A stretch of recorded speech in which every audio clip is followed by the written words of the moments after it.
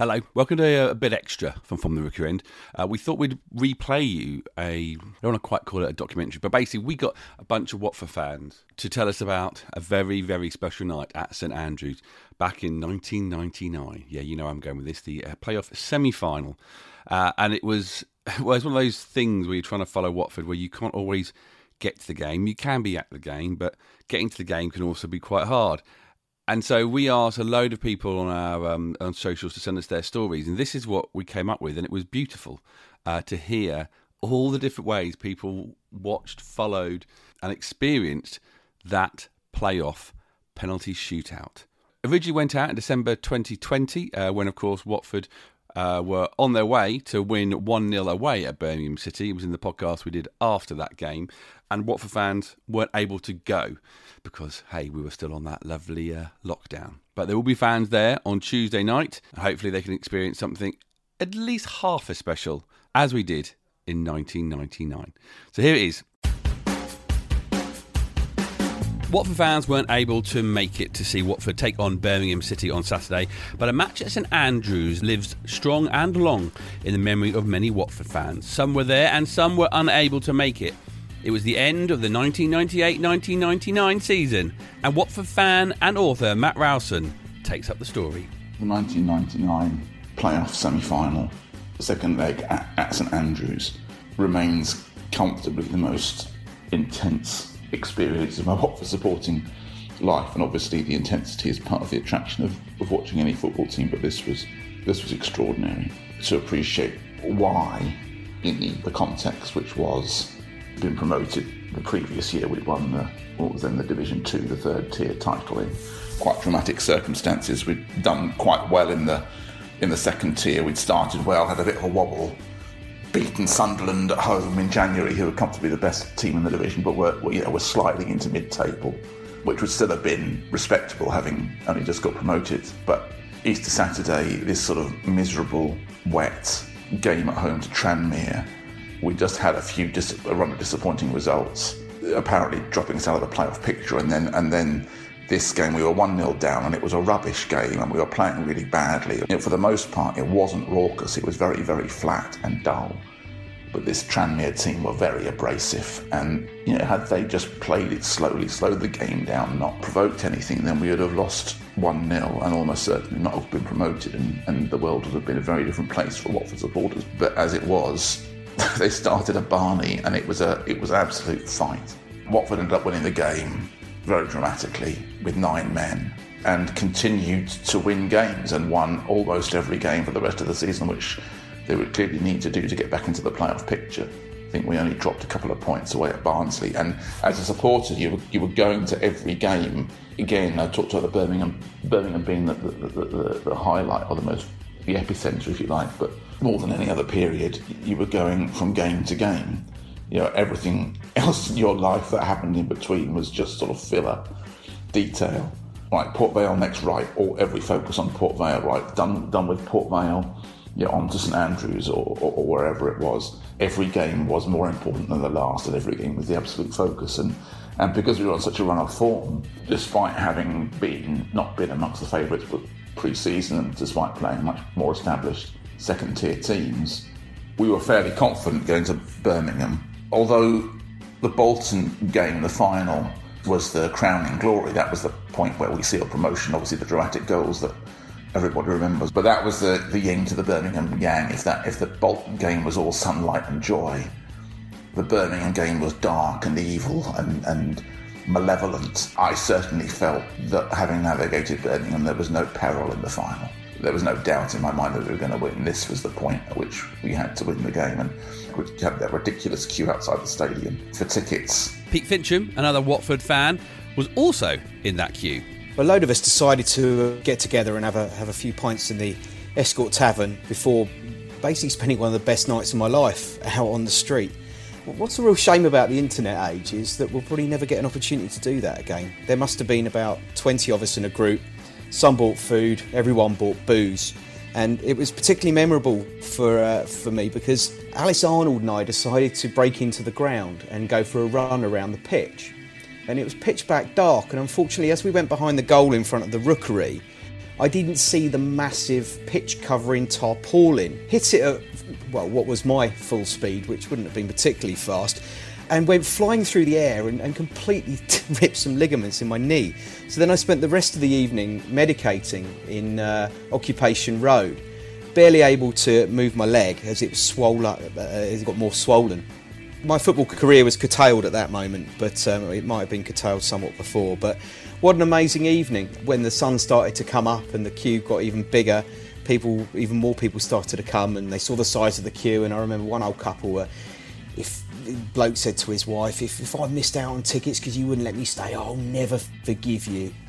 Of course, everyone got tickets. I think still people were rocking up on the Thursday morning getting tickets, but nothing could possibly replace that evening. It was truly momentous. And getting the ticket that night might have been great fun, but for non-season ticket holders like Nick Catley, it meant a little bit more of a subdued affair. I'd sort of resigned myself to the fact that I was going to have to watch it in a pub. But then, at the first leg, which I think was on the Sunday, there was an announcement that there were just a few tickets available that would go on sale to non-season ticket holders.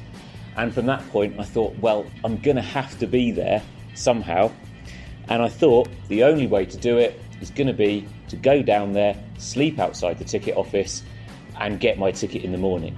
Problem was, it being a Sunday, it was work the next morning. That wasn't ideal, but I thought, well, I'm going to have to be there. I lived in Harrow at the time, headed down to Watford about 9 o'clock in the evening, and settled down on the pavement. I'd brought a sleeping bag.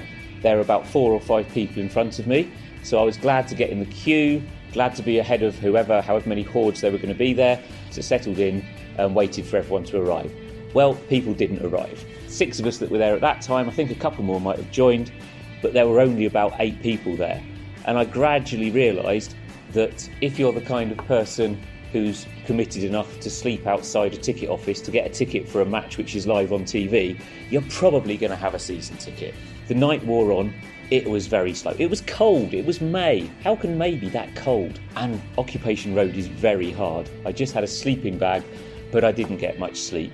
We got to dawn, and I knew that before too long I'd have that precious ticket, so that was great. And Charlie opened up at 7:30. But it soon became very clear that there weren't too many other people flooding in to get the tickets. And in the end, Charlie said that you could buy as many tickets as you wanted. And so it was clearly completely unnecessary that I'd slept on Occupation Road. Tickets in hand, it was off to Birmingham. Matt picks up the story at the Red Lion. Having won the first leg 1-0, you're wide open for the second leg. 1-0's a lead, but it's not much of a lead, so it certainly wasn't done by any stretch of the imagination. And I remember going to the Red Lion before we caught the coaches up, but there was a sort of air of adrenaline, even though it was hours before the game. Everybody was already on edge. You know, the coach drive up, I remember the coaches being delayed. I can't remember how early the delay was, but we weren't comfortable getting there. Pete Fincham. It was pandemonium. I think getting up there, the traffic was chaos. We were convinced that we were going to miss kick-off. The phones were going from people who were there saying it had kicked off in one place and kicked off in another. And fortunately, we were all on these coaches, and I never got the coaches. Never ever took the coach. But we all did for this one, just on the grounds of being together, and it was a bit safer and getting in and out. But going out, I think we were so horribly optimistic that it was, in true Watford tradition, was only going to end one way, and we were going to lose. But no one dared say it. The rules of drink on coaches was slightly put to bed that night as well. I don't think there was too much sobriety as we staggered off. But not everyone was on their way to St Andrews. Many fans weren't able to make it because it was a midweek trip. And it was definitely a long way for Frances Lynn. She was working in Boston, yes, the one in America, at the time. It was a work afternoon for me, so I settled down for the game in my office.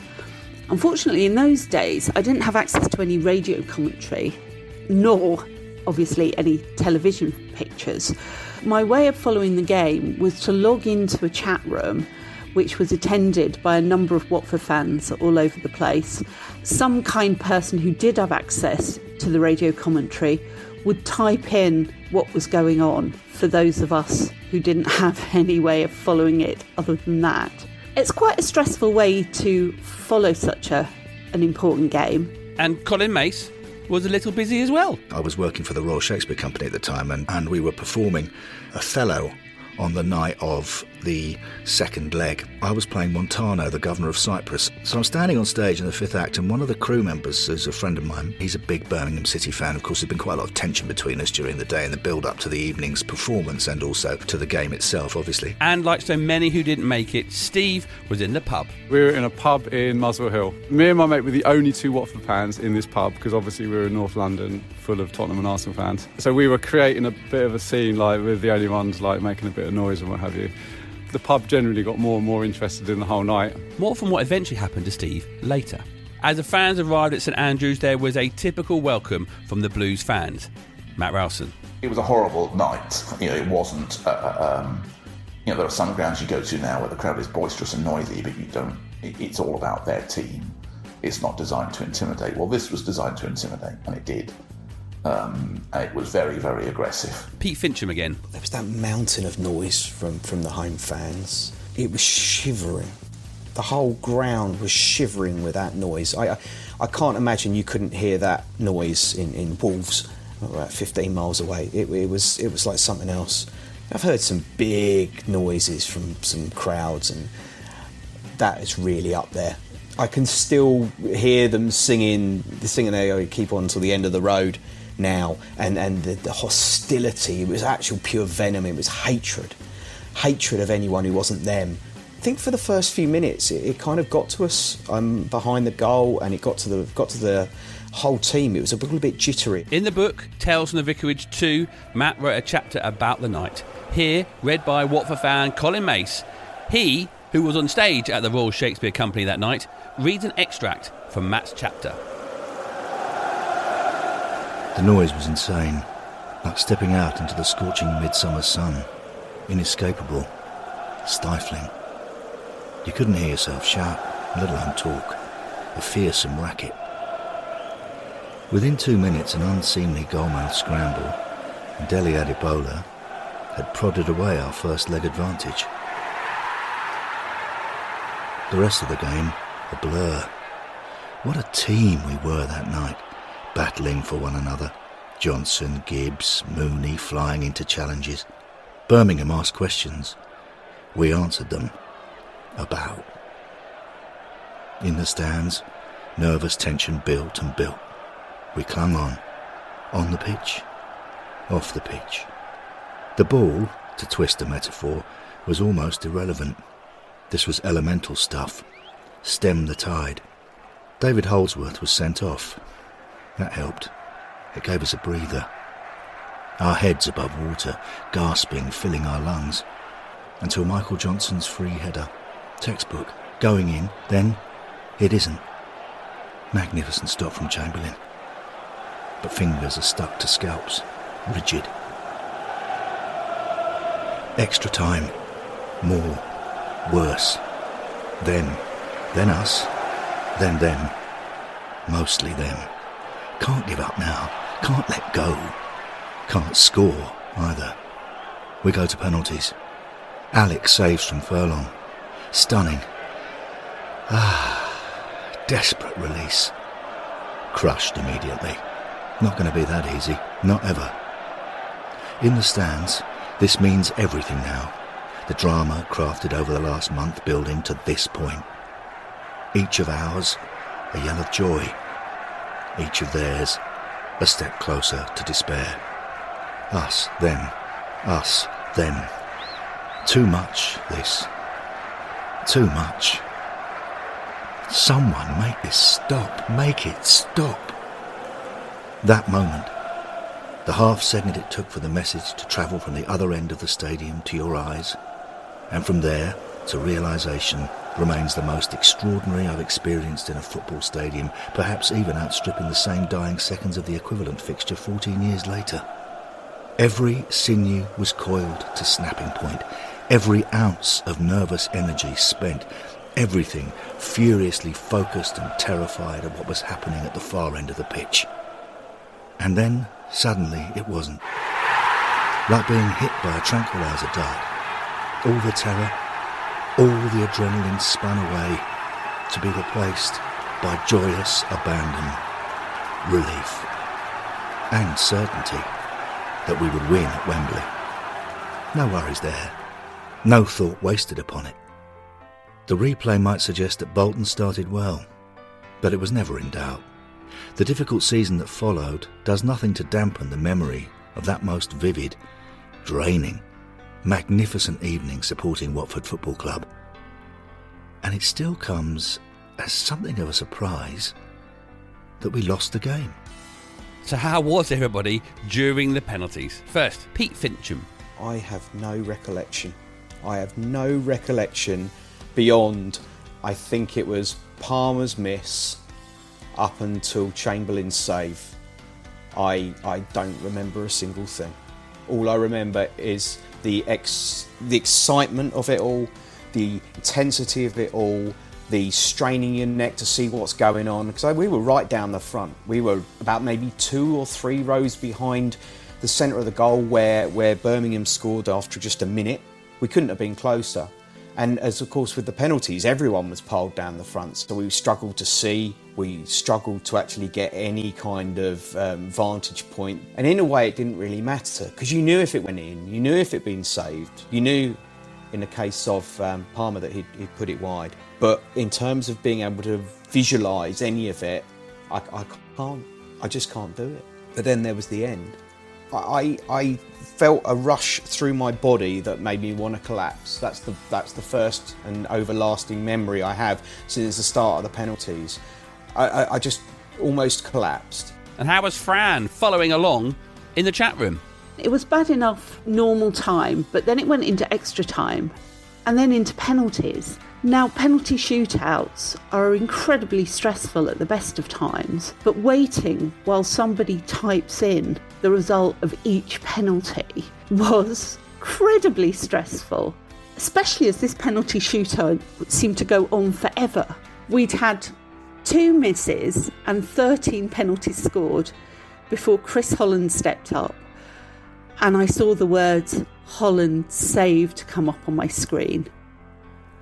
I think I froze at that point, because my memory is that I spent about half an hour hyperventilating while clutching onto my desk and just staring at my screen, trying to take in what had just happened. That semi-final has lived long in my memory. It can still make my heart pound thinking of that penalty shootout. On stage, Colin is performing at the Royal Shakespeare Company with a blue-nosed mate in the wings. During the 5th act, I'm standing on stage and he's in the wings where I can see him, and he's got an earpiece in and he's listening to the radio, which was quite a common practice in those days. He was mouthing the word penalties to me. Penalties, gone to penalties. And I'm standing there trying to concentrate on what I'm supposed to be doing. I don't have any lines at this point, fortunately. Then he starts holding up his fingers. So Birmingham have scored a penalty, and then we've scored a penalty, and then they've missed a penalty, and then the tension is absolutely appalling. I'm standing on stage in front of about 800 people. Othello is making this extraordinary speech over the body of Desdemona. All I can think of is, are we going through? Are we not going through? And I look over finally, and he's just shaking his head with utter despair and disgust and stalks away. And I know in that moment that Watford have done it. We've won a penalty shootout. We're going to Wembley. And I just remember the feeling of total elation and joy, to the point where I almost wanted to do a little jig on stage at exactly the same moment that Othello pushes the knife into his own body and brings the play to an end. So Steve was in the pub having a great time. But what happened to him in the end that night? Ended up getting quite drunk, and in the end everyone came back to our flat to continue the party, so the after party went on. So I was working the next day. I was working shift work at the time, so I had to be at work at 6 o'clock the following morning. Knowing that we were in a playoff semi-final was a bit of a thing, so I had to clock in at 6 o'clock. So I said to my mate I was working with, I said, just clock me in at 6 o'clock. So I was going to be there at, say, 8 o'clock before the managers got in, but officially I was there at 6 o'clock. So I would get there at 8 o'clock and the manager would have been otherwise. It would have all been good. The night went on, we ended up getting more and more drunk back at our house. I can't really remember what happened after that. But the next thing I can remember is like waking up at midday the next day thinking, oh blimey, I should be at work. I should have been at work at 6 o'clock. I jumped in my car, got to work, got in loads of trouble, got a written warning for missing like half the day, and got my mate in trouble at work for having clocked me in like illegally, and got in loads of trouble. And but it was all in a good cause because we got to the playoff final, so it was all good. The tie was won. And how do Matt and Pete look back on the whole thing? From the beginning, we'd been building up to this point. Again, something I remember thinking at the time. When you're carrying a carrier bag with some groceries and you twist it so it starts coiling in a certain direction, you can keep twisting it manually. If you let go, it's going to unravel and spin and spin and spin. So you keep twisting and see how far you can twist it. And that's what was going on in sort of April to May 1999, that it was getting tighter and tighter and tighter, and you were getting more and more and more tense. And that save from Alec Chamberlain was the carrier bag unravelling, unrolling, and all the pressure relieving. Just such relief. And I remember being in the lower tier in that away end and just looking at the sky and yelling. And there were 2 Birmingham fans leaning over the top tier, and I was expecting abuse, and I may even have took my retaliation in first, and they applauded, and it was extraordinary. They were clapping down. Okay, this epic battle was over. I'm sure they don't remember it nearly as fondly or in as much detail as we do, but they were gracious enough to give us the thumbs up and a clap at the end. 2-season wonder roll. It was just the best time of my life supporting Watford. The intensity of that and the visceral emotion, the rawness. I can't imagine in my lifetime ever experiencing anything quite like that, because we were all part of the same journey, from finishing up Kenny Jackett's last game in charge and then fast forward 2 seasons to be then going to Wembley for a place in the Premier League. Wow, we're never going to do that again. And as I said, the Bolton result was never in question.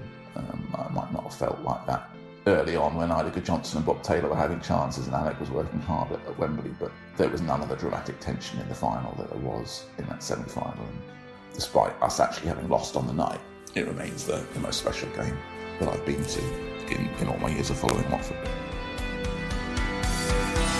Massive thank you to Pete Fincham, to Matt Rowson, not only for contributing his memories, but also letting us read his chapter from Tales from the Vicarage. Colin Mace, Francis Lynn, Steve and Nick Cately, thank you so much for sharing all those memories of a special day at St Andrews. Let's see if we get another one on Tuesday.